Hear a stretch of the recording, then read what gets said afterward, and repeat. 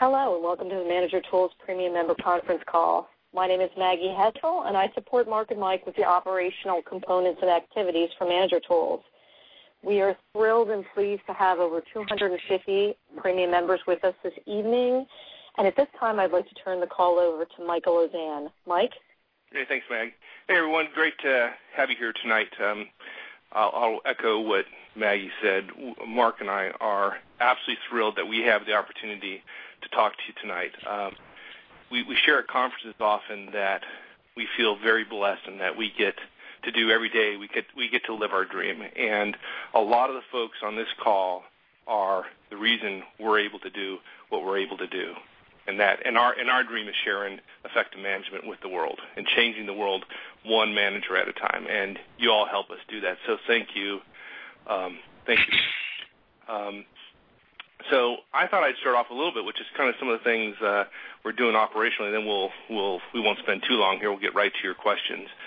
But one of the things that I don't know about you, Mark, but I was thrilled and a little surprised to see increasing number of folks who are asking us to include our material in textbooks, university textbooks. Did that? Yeah.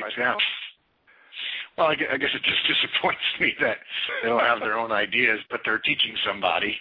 But that's just me. Hey, look, I'd rather them not have their own ideas because right. Not the ideas we support. So, and the fact that they want to use our ideas, and obviously we think our ideas are good. That's a good thing. So we got a lot of requests recently to do that, which is kind of thrilling to us. And the number of organizations that are calling us and asking to use our materials, to use premium content in the delivery of management and leadership training to their organizations, and some quite large, is really exciting. So, maybe we're just too close to it, but it looks like people are interested in learning how to manage effectively. Let's see, what can I share?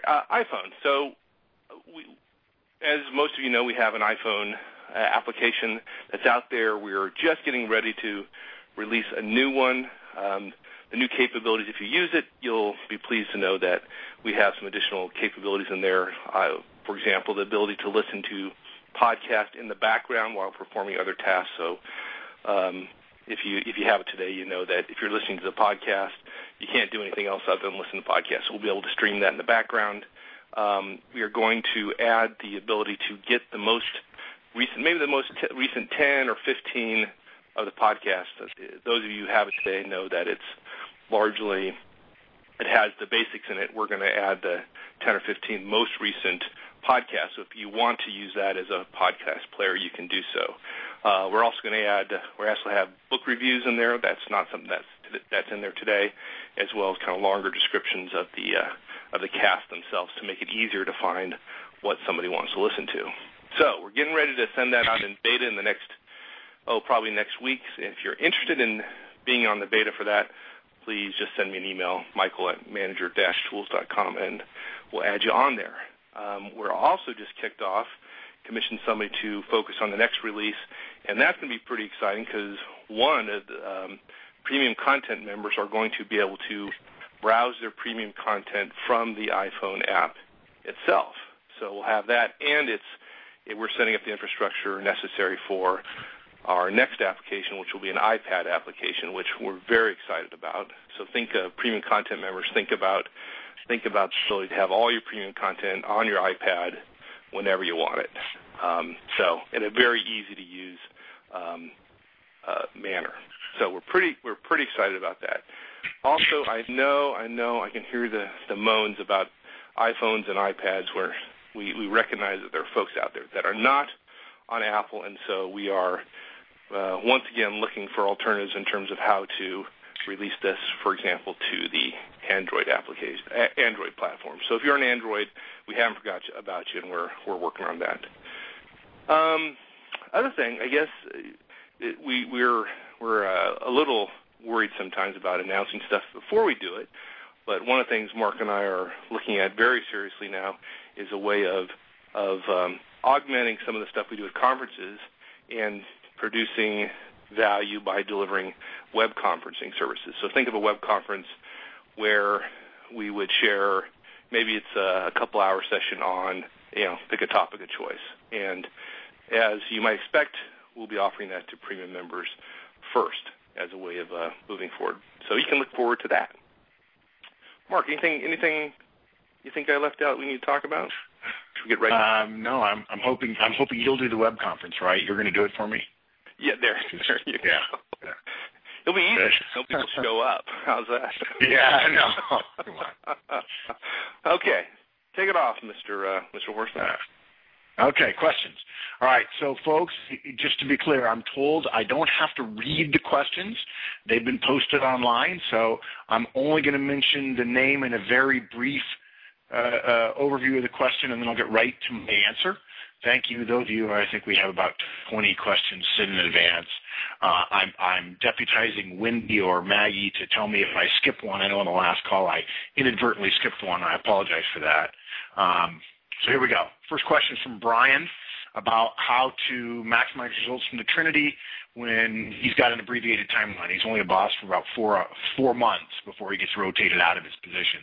So, Brian, the answer there is to announce one-on-ones immediately. And if you can, brief everybody together. Send out the email inviting people to one-on-ones, a standard email invite within 24 hours. You can do that tonight or tomorrow.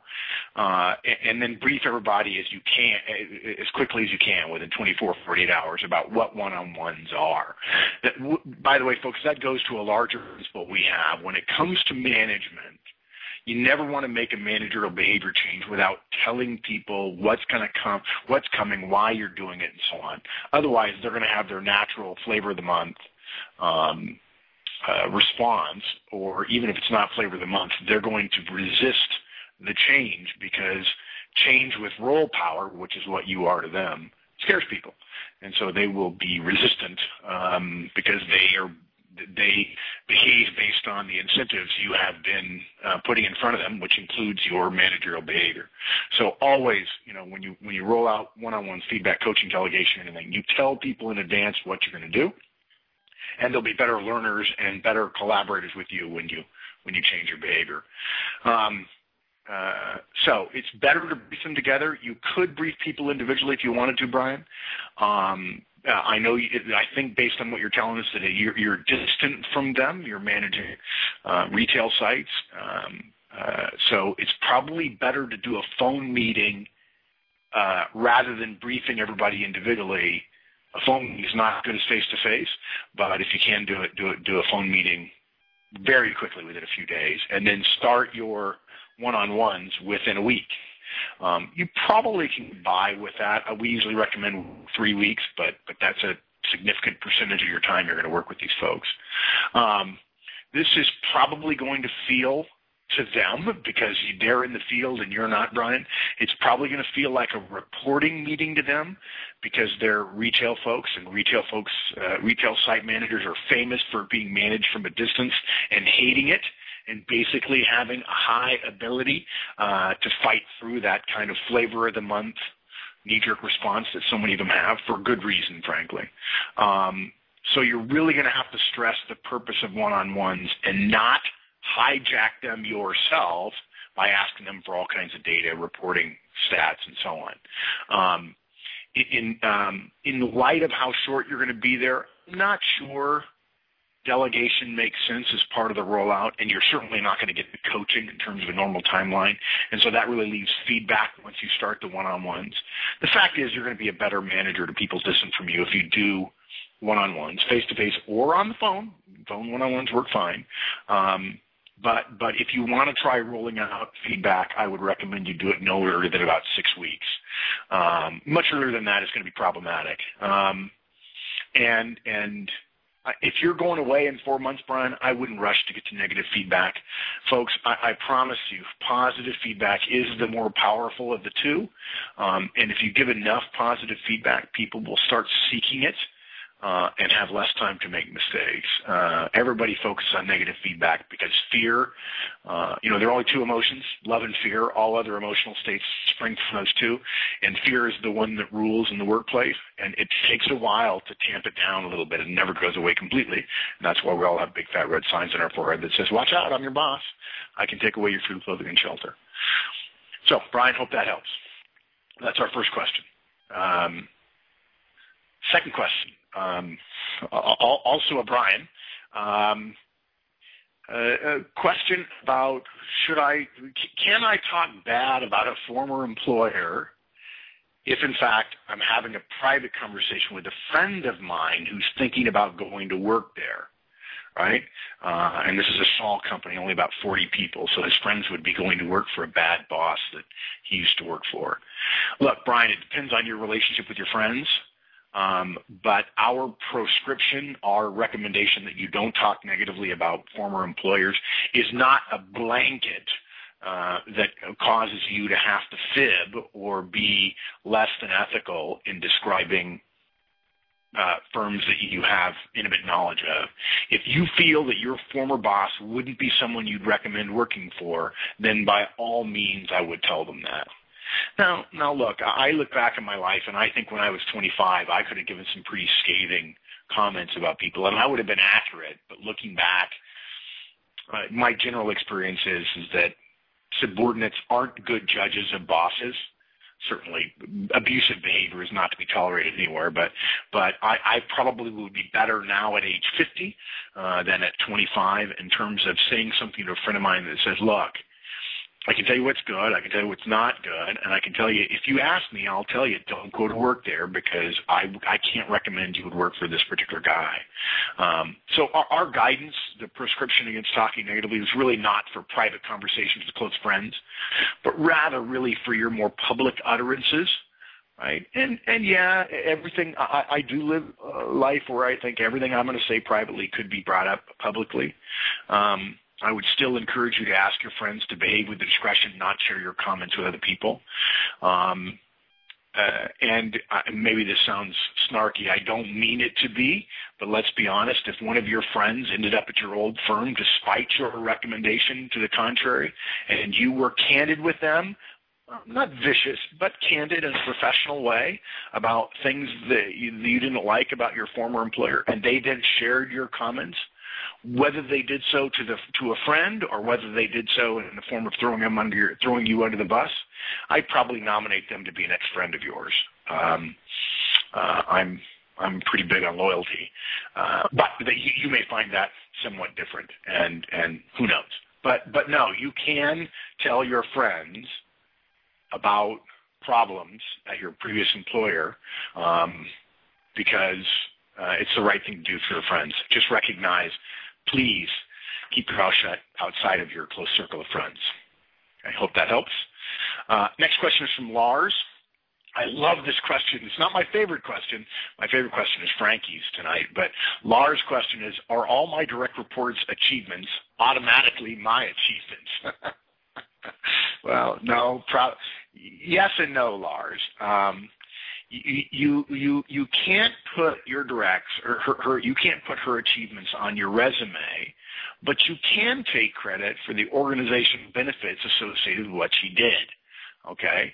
If she cut budgets, for instance, in her role as managing projects, you can say you oversaw and approved budget cuts or reduced budgets by X amount. If say Lars, that she works for you and her budgets are 20% of yours and she cuts hers by 10%, that's a 2% budget cut. If you cut your budget by 2% because of her, you can take credit for a 2% budget cut. You can't take credit for the entire percentage of hers because that's only related to her projects. The denominator is different. But look, if you told her to do something, or even if you didn't, and she came up with some details, you can say you directed, you oversaw, you supervised implementation of budget reductions of thus and such and so on. And by the way, I'm not just suggesting this about budget reductions. I'm just using that as a specific example. You wouldn't claim exactly what she did. In other words, you wouldn't list the accomplishment bullet from her resume if she's smart enough to write a resume the right way. but rather you could claim what you did that allowed her to achieve what she achieved. Some people are surprised by this, but folks, look, a leader, a CEO is responsible for everything the company does or doesn't do. If a brand new product comes out under the CEO's watch and that causes a 20% gain in sales, the CEO may not put down that he designed the product, but he can say, oversaw a 20% increase in sales due to project XYZ or product so-and-so.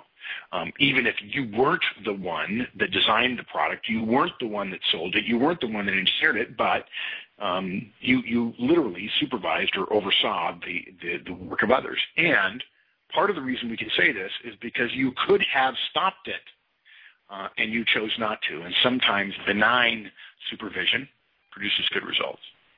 So I hope that helps. I hate answering questions with yeses or no, yeses and nos, Lars, but I wanted you to understand the two sides of that coin. Okay, Dan asked a question. He says, I'm about to move from managing 2 people to managing 8. And his question is about strategy for inheriting a very good team rather than merging teams. Okay. Dan, I don't really think of any manager as inheriting a team. I don't like that. I think inheriting implies previous ownership of the team to a manager, and the vast majority of managers I know, if I took over a team for them, the only reason I would say inheriting is because the previous manager was just godlike. And so there was ownership of the team, and the team felt bonded to or bound to and loyal to the previous boss. Now, I'm not suggesting the previous boss was bad, but I just don't like inheriting a team, because if you start saying that, Dan, if you told me, Mark, I'm inheriting you, I would assume that you're implying that the most important relationship between me and you and me and my former boss is me and my former boss. And look, the moment you're my boss, Dan. And the previous guy, I'm sure he did some good things. I'm sure he did some bad things. But you haven't. The moment I work for you, you didn't inherit me. I work for you.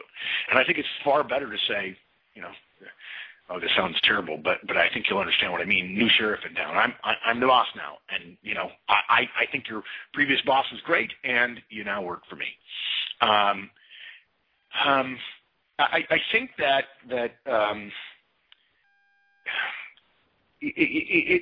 I understand why inheriting works for a lot of people.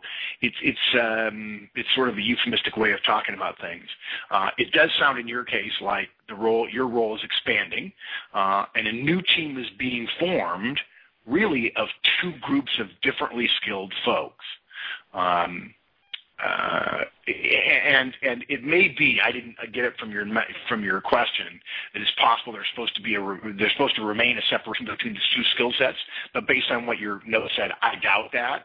And so if in fact there's supposed to be 2 groups working for you, even though they all report to you, and so there's some question about unity of team, if you will, my answer may be a little bit misleading here. But nevertheless, here's my guidance. You've got 1 team now, okay? You're not inheriting the other team. It's just that now you have 8 folks, and frankly, because of your previous experience there, you know them all, at least as I understand your question.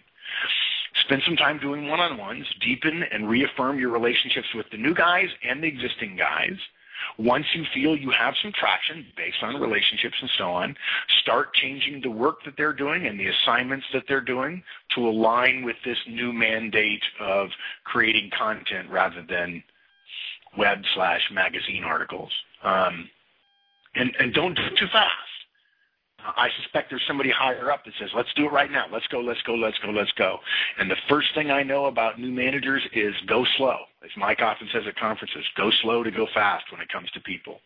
Changing everybody's work, the quality, the type of work they have to do, while smushing 2 teams together, all reporting to the same boss, will mess everybody up. I had a friend of mine once say one of the things he looks for is vocabulary, and he said he described a similar situations to yours, and he said, well, I heard this one guy saying, well, there are really 2 teams here, and I hammered him for it. Look, I'm not in favor of hammering anybody unless they do something really unethical. I don't have any problem that people say, well, there are kind of two teams here. We just report to the same boss. I would watch my own vocabulary and set a standard of we all work for the same team, and you guys just happen to have different sets of skills, but we're going to end up producing one thing. But I wouldn't jump too quickly to use all kinds of clever vocabulary to say we're one, and I wouldn't punish people if they describe it as two. If you do the right things and dot your I's and cross your T's and invest in your relationships over 3, 4, 5 months, you'll get to the point where they'll start talking about it as one team because you'll be treating them as professional. There are some things I would do that might help. Even if the teams already know each other, I'd insist on one staff meeting, not two, and I'd insist on everybody coming. And I'd have plenty of people in the staff meeting brief, more than you might normally have.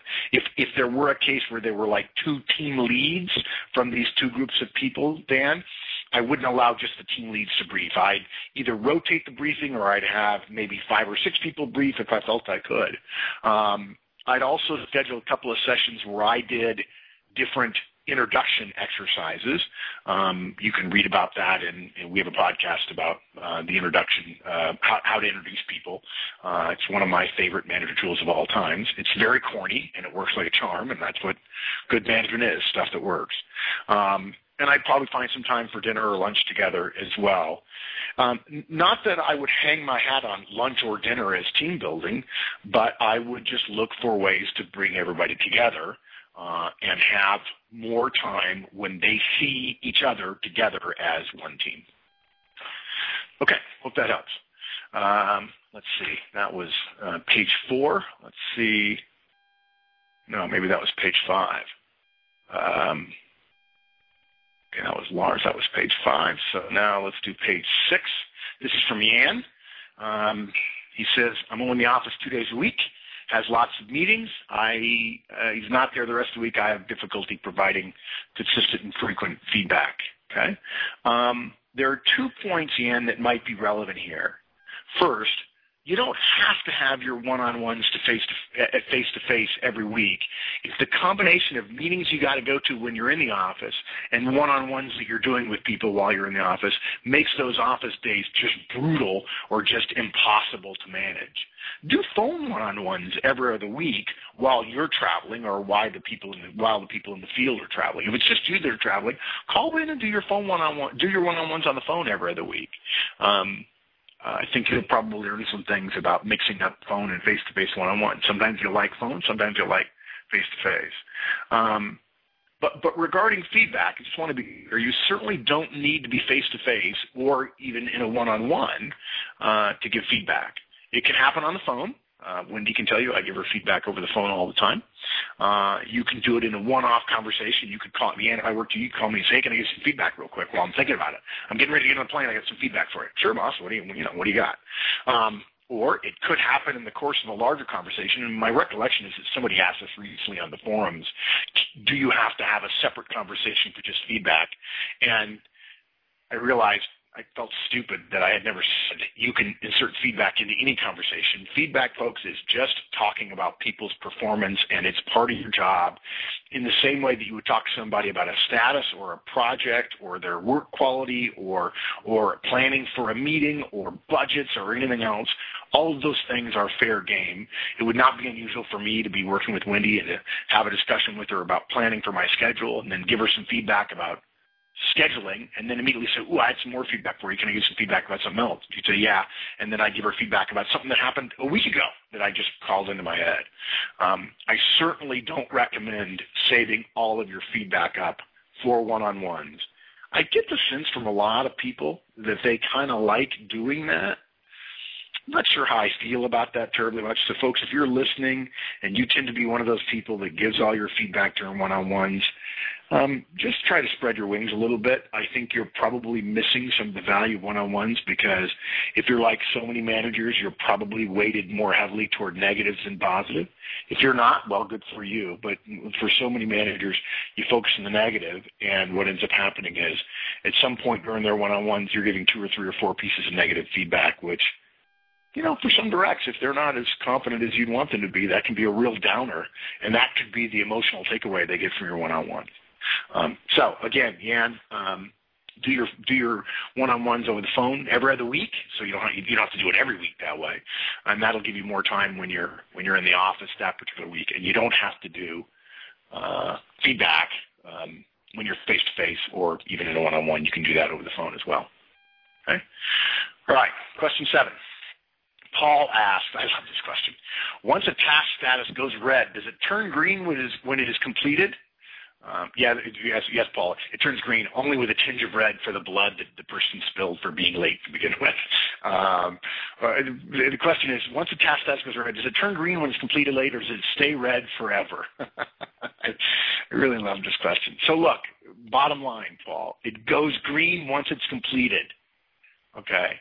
The hidden problem, and this is partially about reporting and partially about project work, the hidden problem with red tasks, right, a task that's red because it's a missed deadline, isn't so much the reporting after the task is done. And folks, if you haven't read the question, there's a second part of the question that this relates to, but rather whether a new deadline is immediately set and communicated once that first deadline is missed.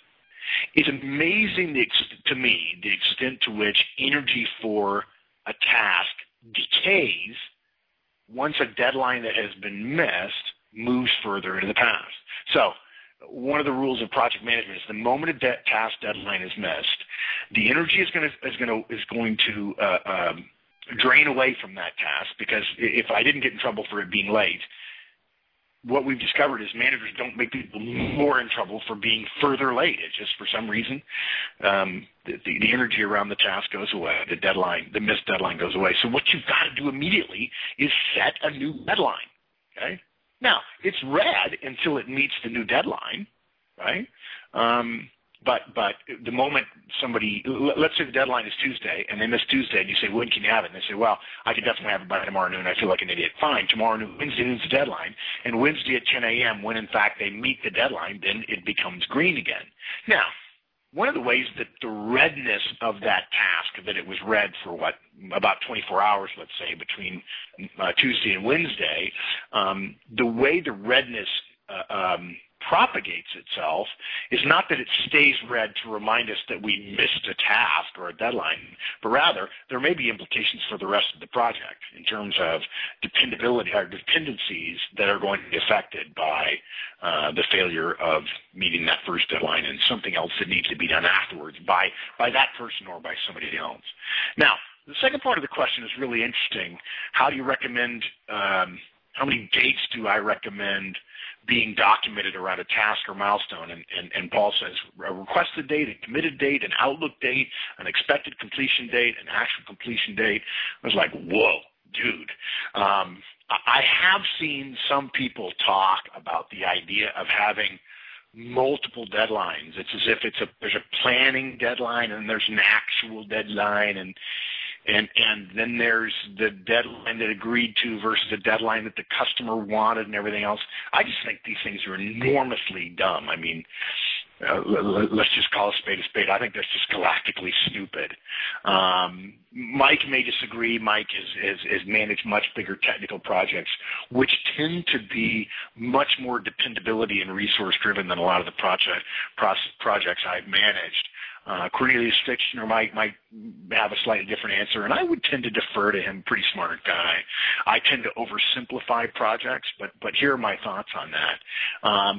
Manager Tools generally believes in the deadline, and by the way, that is when the task is actually due, provided that metric about the deadline, whatever it is, communicated and supported.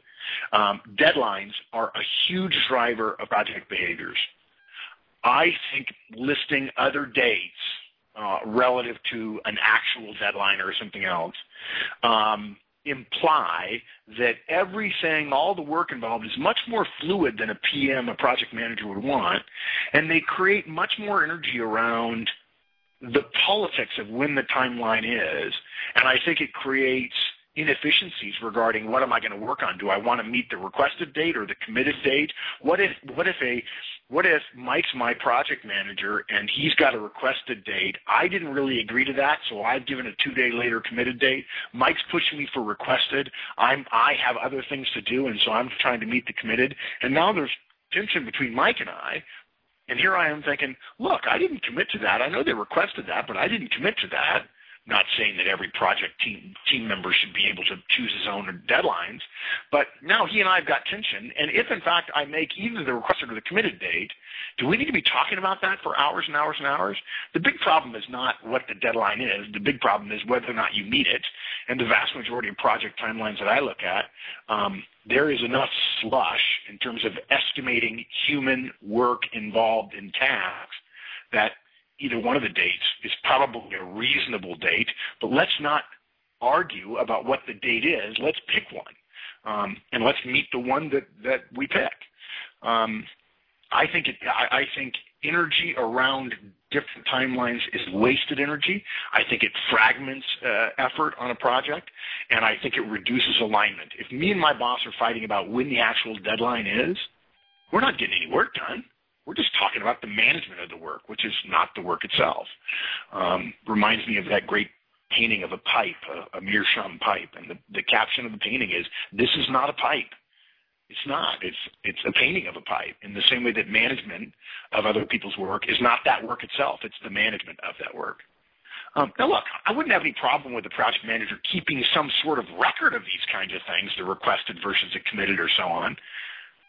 I think he's probably wasting his time. Maybe he thinks he could learn something in a hot wash. But look, it's not going to make an appreciable difference in the next project if you track 10 or 15 projects and for every single deadline you've got a committed date and a requested date and the actual completion date and so on. It's been my experience that unless you're in a really, really project-driven culture, and I've probably been in less than 10 of them in my life, and one of them is NASA. And if you're not at NASA, believe me, you don't know what NASA's like in terms of projects, and particularly on the software side. Some project manager, knowing that Robert, who works on the particular projects regularly, always seems to beat his deadlines by a day, is not going to affect the outcome of a mid to a large project that Robert's working on. And frankly, we ought not to be giving Sarah, let's say, an extra day for everything that she needs to do because she makes her committed dates but not her requested date. She's just going to be a day later. If we gave her an additional day, she's just going to be a day later because that's how she tends to manage. Human beings manage to deadlines, and giving them more confuses them. Finally, just one more thought. Reporting publicly in this project about all the different possible dates, just to get data for the next project, in other words, having multiple dates for a deadline, isn't a good idea. Saying we're going to be really messy this time and confuse people so that we can be better next time. I mean, if the next time you also have requested and committed dates, you're going to be messy then too. Something that is having to sort out something that is red, but it's actually already been done. That's going to confuse people, by the way. Or something that is it's past one date, but within tolerance of the next date is an inefficiency today that's, I don't believe, is going to be remedied in better scheduling next time. Better scheduling, I don't believe, is a solution to project success. I believe project success is about meeting deadlines with high-quality tasks. And I think if you're wrong 20% of the time on scheduling, it won't make that big a difference on projects. Really big projects, yes, but the vast majority of people who are listening to me tonight don't manage really big projects. When I say really big, I'm talking about 1 million tasks. That's now we're starting to get big. So if you want to keep track of 4 different potential deadlines or measure variability by person of a given deadline, okay, just keep it yourself. It's not going to help the rest of the project. And anything you do publicly which reduces the likelihood of the project getting done is not worth the benefit you're going to get out of doing something differently on the next project, because frankly, you may not be the one managing the project that benefits from the kind of knowledge you're going to get. Okay. Next, question 8. This is from, if I pronounce it, Andre, I think. Andre starts off by flattering us and saying, how to assign work tasks. I think that was a recent cast that we did. Was the creme de la creme, the highest quality and value of all of our casts. We're thrilled to hear that. Andre then goes on to say, he thinks that a person needs to have role power in order to use our guidance and how to assign work tasks. And Andre, we just disagree there, okay? I don't think you need role power to ask somebody else to do something. I just don't. I ask Mike to do stuff all the time. I ask Wendy to do stuff all the time. Now, I have role power over Wendy, but I don't over Mike. I don't have any role power over Mike at all. And Wendy asks me for stuff all the time, and she asks, and she gets it usually. Not always. Sometimes I'm a pain just like everybody else. In my mind, I know hundreds of project managers who, without role power, they say all the time, hey, would you please do X?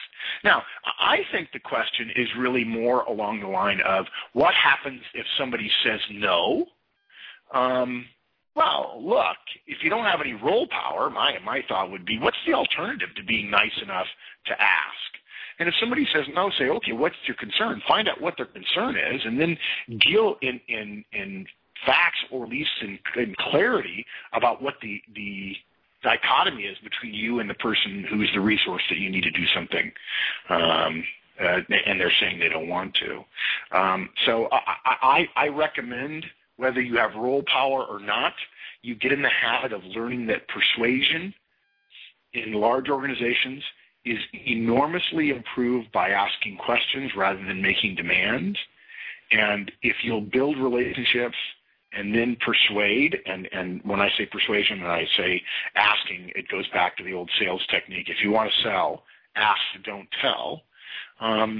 I think you'll be better off in the long run. Yeah, you increase the chance that somebody will say no, but I would argue if you don't have role power, you say, I need you to do X.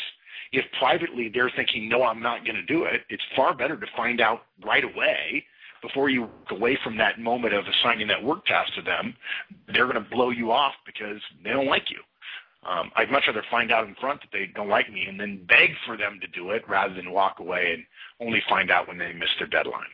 Okay, so I wouldn't change this recommendation one bit for project managers. Now, the next question that Andre asked is, what about asking, do it in terms of email?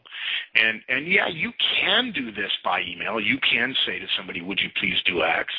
And then here's the deadline, and here's the status, and so on. But remember, the whole point of asking somebody is to embrace the idea of relationship power and go away from what a PM doesn't have, which is role power.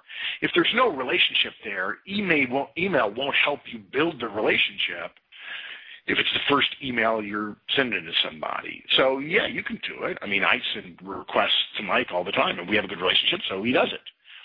Not always, and nor do I to him all the time. But I have found that civility is the grease that keeps us from killing each other internally in organizations. As my dad used to say, the definition of conflict is two human beings in the same county. So you're going to be in conflict with people, so it's far better to ask. And let them say yes, and let them then deliver, and then you pat them on the back and so on.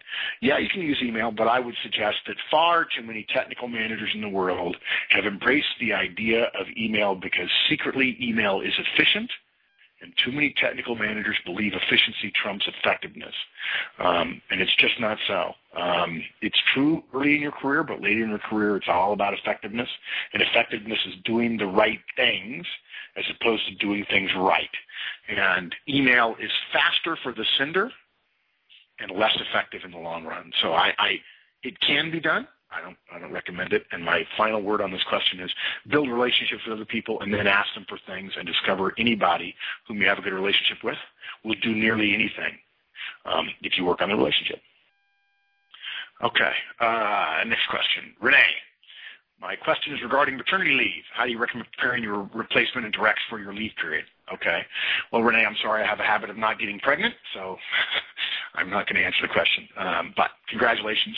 I really do think, as I was reading this question, I had pages of notes, and I realized that this is really a future cast, not just about maternity leave, but more broadly about the idea about being gone for a period of time.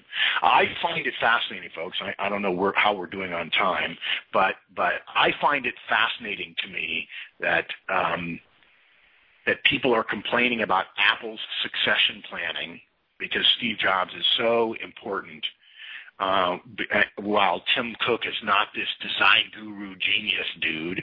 And my thought is, what better succession plan than over the course of the last 2 or 3 years having your COO step in for 3 to 6 to 9 months and be the CEO in residence, even if the CEO is still around. So I actually think Apple's succession planning is proved to be good because the things have done so well during Steve Jobs' absence. Okay, so look, real quickly. It is complex. There are a lot of moving parts.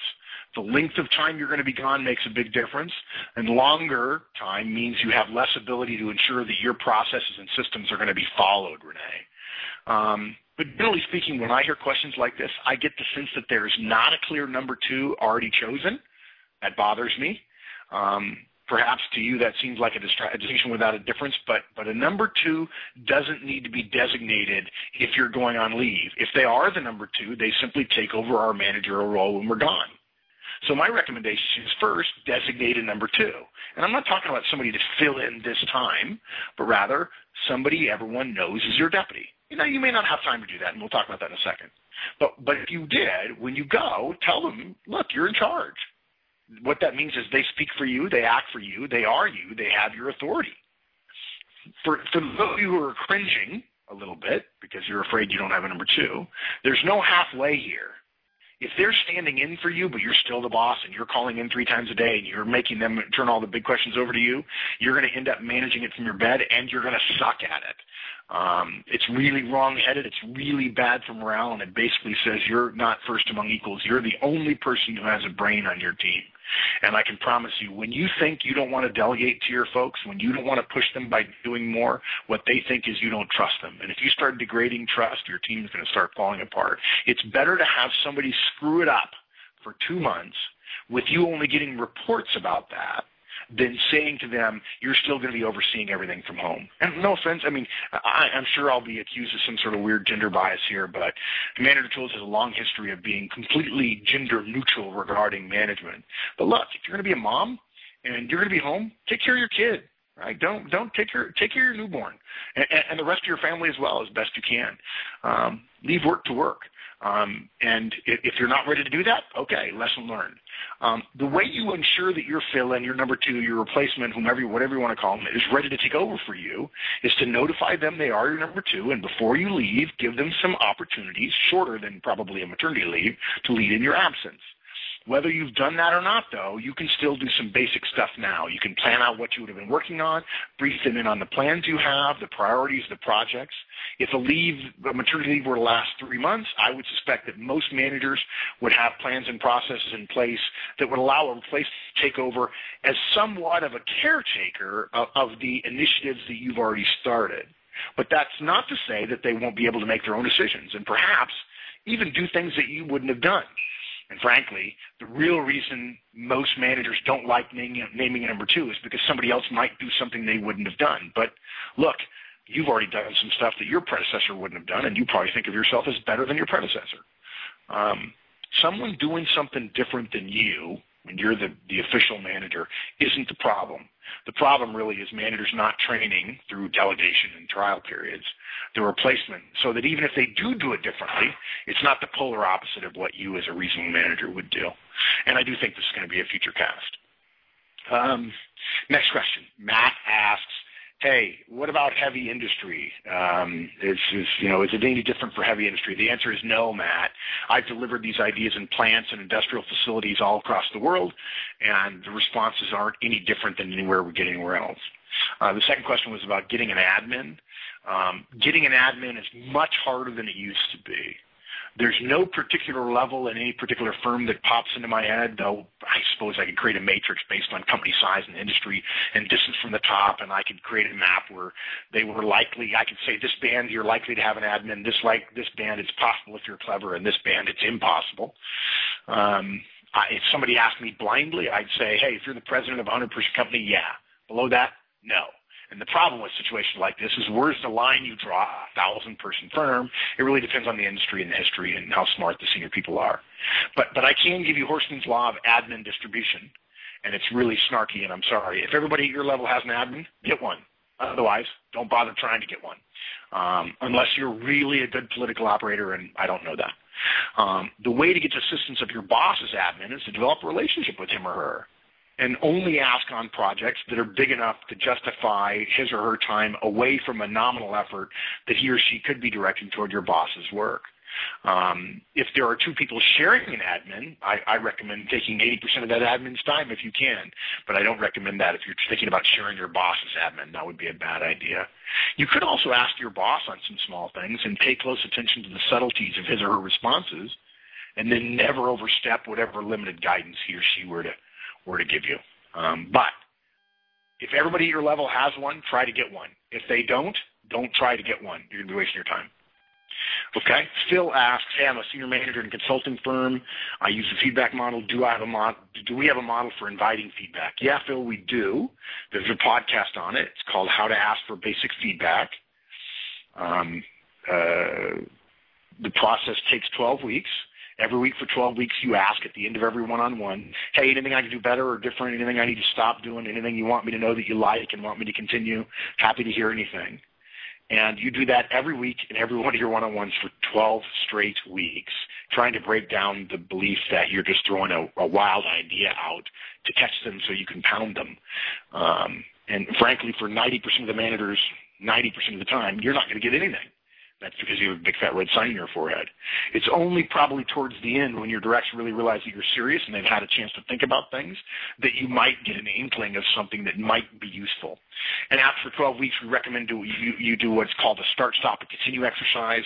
And just to save everybody time, I'll leave that to the podcast to explain. But it's one of my favorite things in management, start, stop, and continue. Pretty easy to cast, 20 or 30-minute cast, no-brainer. Next question is from Howard. I am not going to read the question, but the question is about guidance about helping a management team provide information to an owner. And Howard, this is a dangerous question, and there are really no good answers to it. I'm going to disappoint you. The first rule of bosses when it comes to subordinates is tell your boss the truth, and the truth will set you free. Stop trying to manage up. Okay? If you believe the owner of your firm is not effective and his team is not effective, if you're not one of that team, the chances of you making a big difference is zero.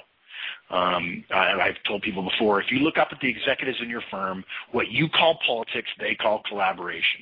And I know you're not asking about politics per se, Art, but the larger message here is that if you're looking up at what's happening, I can promise you your perspective isn't as accurate as you think it is. And in this particular case, there are just too many possible causes of this problem. It might be the execs, the team. It might be the boss. It might be that because it's a family company, whatever, he's going to have all the power he wants, and you're not going to change him. I can tell you that the chief executive is unlikely to change unless one of his trusted advisors virtually demands it, or he has a significant emotional event like impending business failure or something like that. I wish I could be more helpful. If you need more than that, Howard, and you think things are really in pain for your firm, post something in the forum or send me a private message, and I'll try to help you in more detail. I wouldn't spend too much time trying to massage the senior people in your firm. Next question is from Frankie. Hi, Frankie. It's good to hear from you. It's a big question. It's about succession planning. It's my favorite one of the batch. There's no way to answer this well, Frankie, without taking an hour. I know I've let you down before with questions, stuff you've asked for me from. I'm going to try to be brief and answer your specific questions. If you'd like me to talk more, I'll be happy to do it to make up for my previous failure with you. I'm glad it's going to be a recurring topic at a board meeting. I would actually recommend you have a separate meeting just to go over the people in the succession planning once a quarter, where all you do is go over all the people. that may be a bridge too far, but I really do think people matter, and more time on people is going to make you better in all aspects of the business. One of the most fun experiences I've had, I've done it 4 or 5 times, is leading an executive team through the process of the succession planning and reviewing the quality of the people, because suddenly all of the managers start understanding what the strengths and weaknesses of the firm are. And most of us tend to see our own little area, our little team, our little fiefdom. And as you start sharing data across the organization, you realize, wow, we've got big holes, and we have opportunities to fill them as well. I would start with understanding in your first discussion. I recommend in your first meeting, your goal is to finalize the basic template of information you want to gather on each of the managers, each of the employees in this succession discussion. To make it easy, I'm going to recommend that you do what amounts to a 1-page baseball card for everybody, a little small picture in the corner, vital stats about length of employment, previous job, maybe staple their resume to the back, performance, comments, strengths, weaknesses, et cetera. And over the course, ask somebody in HR, or you take responsibility for it, put together a mock-up, and at the first meeting say, we're going to spend an hour agreeing on what should or should not be on this template. And once we agree, even though this is draft 1, and we're going to probably change it a couple of times this year, every single manager in the firm is going to have to fill out one of these forms on every single person who works for them. That is in the succession planning discussion. You asked about ways you can minimize favoritism. There are really 2 ways to do that. You can get the right people in the discussion. And look, if you have the wrong people, some people are going to play favorites, and that's just a matter of executive variance in terms of performance and effectiveness. And the other thing you can do is insist on data. And by data, what I mean is the kind of stuff we talked about in the cast where we highlighted what we called the steel cage death match. In other words, Frankie, if you're my boss, you should be able to count on me putting together a baseball card about, let's say, Wendy, which says, here, I think her strengths are A and B and her weakness is C, and here are the things she's done that prove A and B are a strength. Here are specific bullet points, almost like accomplishment bullets from a resume, that show that she can do this and that and the other thing. So that way, when you go into a meeting, you don't have to say, oh, well, Wendy, she's so wonderful. The managers who have the best data, which is hard facts about performance and results and retention and likability, if in fact that matters, or sales numbers or quality numbers or budget numbers, whatever, those are the ones who win. And hopefully over the course of the year, you'll tighten up those baseball cards, and they'll just be replete with all kinds of fabulous information about the performance of the managers that are involved in the succession program. And then what you do is every manager fills out their key subordinates' baseball cards. It might be everybody at some levels. And then the manager's boss reviews the card of each of their skips that's in the program before that card comes in front of the board. And then the board members discuss the validity of the input. I think you're bullshitting me here. This one's yeah, I agree. She did do these 5 things, but I'm a little bit questioning this over here. And then you talk about opportunities and problems associated with the near term and long term of somebody's career. Hopefully you can empower the HR guy in the room to be able to call BS when somebody just starts indiscriminately praising somebody without real data. Oh, I know I don't have any data on Bob, but everybody knows how much we love Bob. I tell you, every time I hear somebody say, we all love Bob, we all know Bob, I immediately think, red flag. Red flag. Bob hasn't done jack, but he's survived because he's well-liked, and you don't get to be successful and promoted just because you're well-liked. It's good to be well-liked, but results and retention are what really matters. You asked about connecting the development process with the vision of the company. A great idea, probably too much to ask for in the first year. And so I would work the kinks out of the system in the first year, get the system working really smoothly, and then in the next year start saying, can we tighten this up and start aligning what we're talking about with what we see happening in the next 5 or 10 years. And depending upon how many folks we're talking about, both in the program and on the board, you're probably going to end up wanting to do a whole day rather than just a part of the board meeting to have this discussion. I'm going to guess, I could be wrong, Frankie, that we're talking about, let's say, 100 folks. Frankie, that's going to take a whole day of nothing but that. Go somewhere nice. You're already somewhere nice. Build an agenda for the day. If you want some help on that, I'll do it. And break it up so you can crack the whip every hour and say, hey, we got 10 hours. We got 100 people. We got to do 10 people an hour. That's 5 minutes a person. It's been 5 minutes. We got to move on to the next person. Otherwise, you'll spend a half an hour on the first 10 guys and never get to the last 50 or 60. I hope that helps. Reach out to me if I can do more.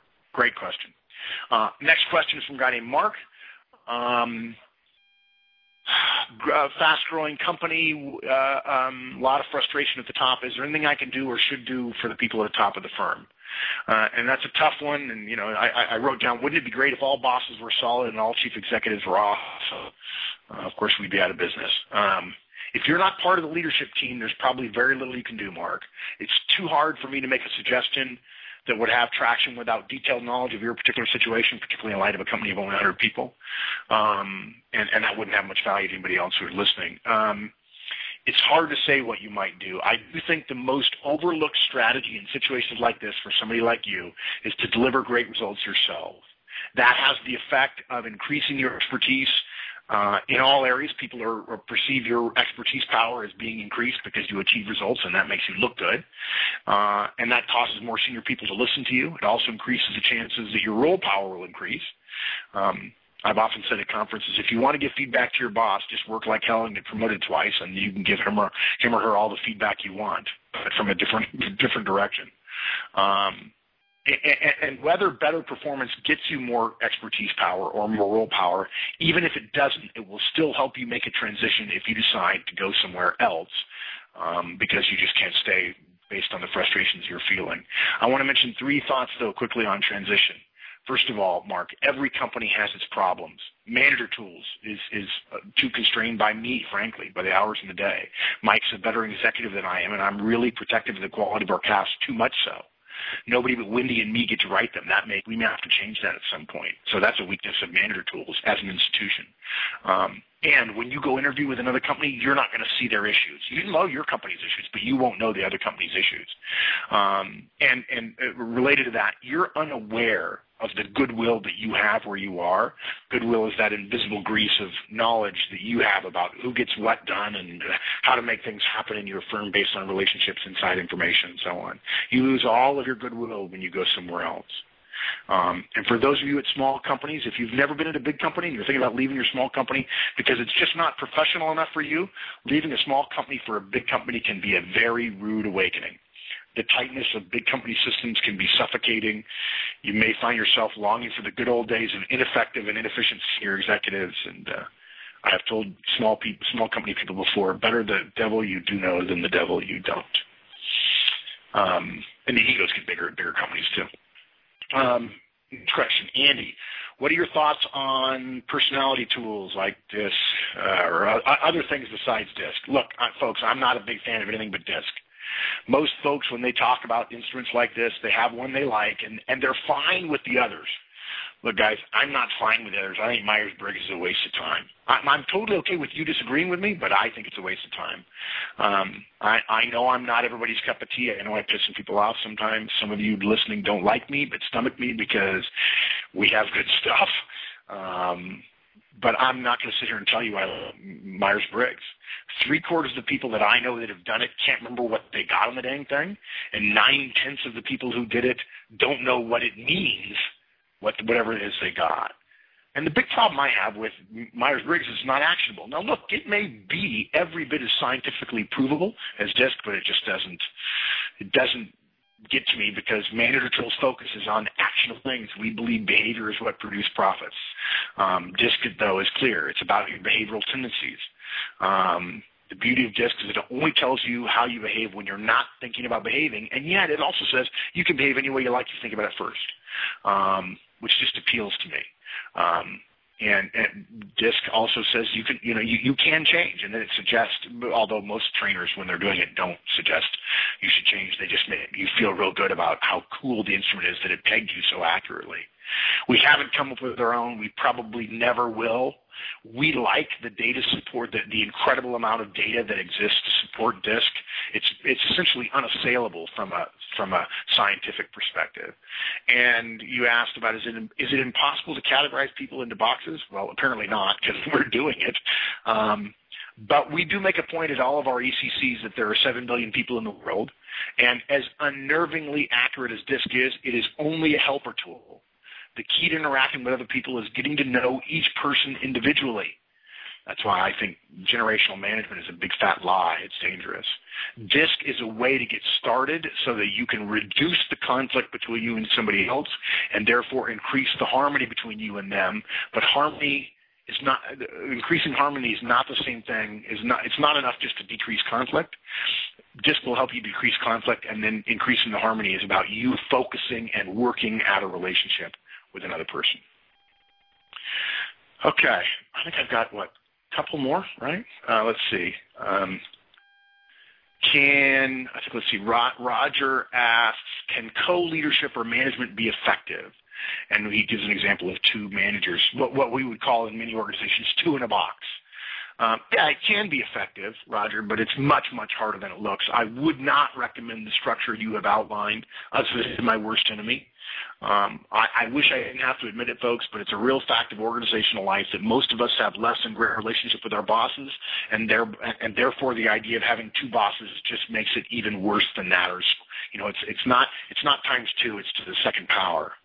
Now, look, it'll work if you have two folks who totally trust each other and they have low ego issues about the two in the box situation they're in, and the peer making a decision that they might not have made. And it also takes mountains of communication. And if I knew nothing else about the two people you're talking about, I'd say, how good is their communication in terms of quantity and quality? And unless it is outstanding, and outstanding communication is pretty rare, I'd expect some different structure to probably be a better solution. Okay, last one. A couple minutes over. I apologize, folks. Joel asks, I'm called in to manage projects quickly. I try to build a sense of urgency. What else can I do to ensure I drive the team to execute consistently?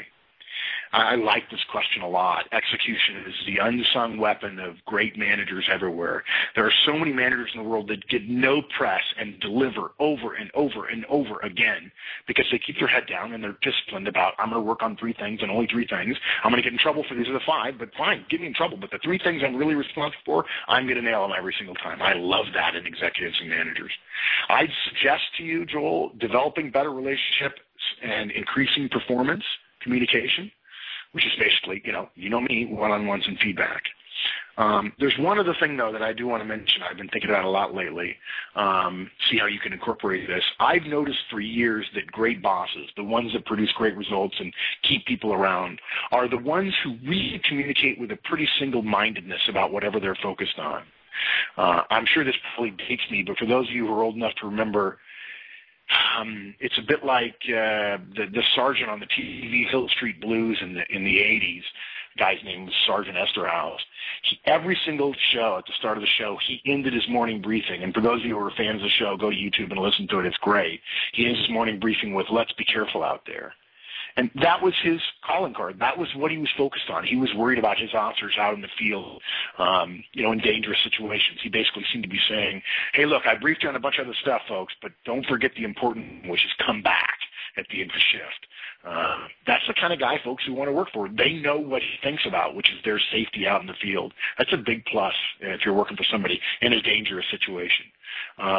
So my recommendation here, Joel, is make sure every conversation you have with your folks returns at the end or comes to at some point in the conversation project performance, status, delays, issues, resources. Every time. Don't let somebody leave a conversation with you. Hey, before you go, tell me about Project X. How are we doing? What's the status? Resources? What do you need? How's it going? Any problems? I want to predict. Do that every single time. People will get sick of it, which is a great sign, by the way, that they know that's your let's be careful out there.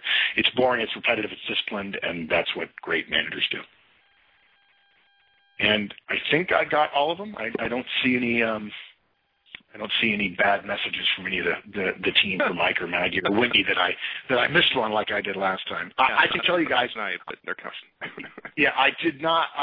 When we first started talking about this, I don't know how long ago it's been. Things are going pretty fast here the last couple of years, but I was a little bit hesitant about them.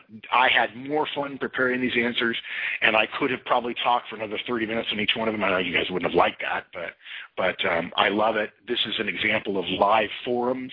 If you liked this call, it's that way on the forums a lot. For many of you who have been on the forums for a long, long time, I appreciate it. I know I was gone for several years. I've figured out how to put it back into my daily and weekly routine, and come back and help me answer the questions. And particularly when I'm really, really busy, I'd love to have other voices helping fellow members out in the forums. And it is a privilege to do this for you guys. Thanks. Awesome. Thanks, buddy. All right, everybody. Appreciate it.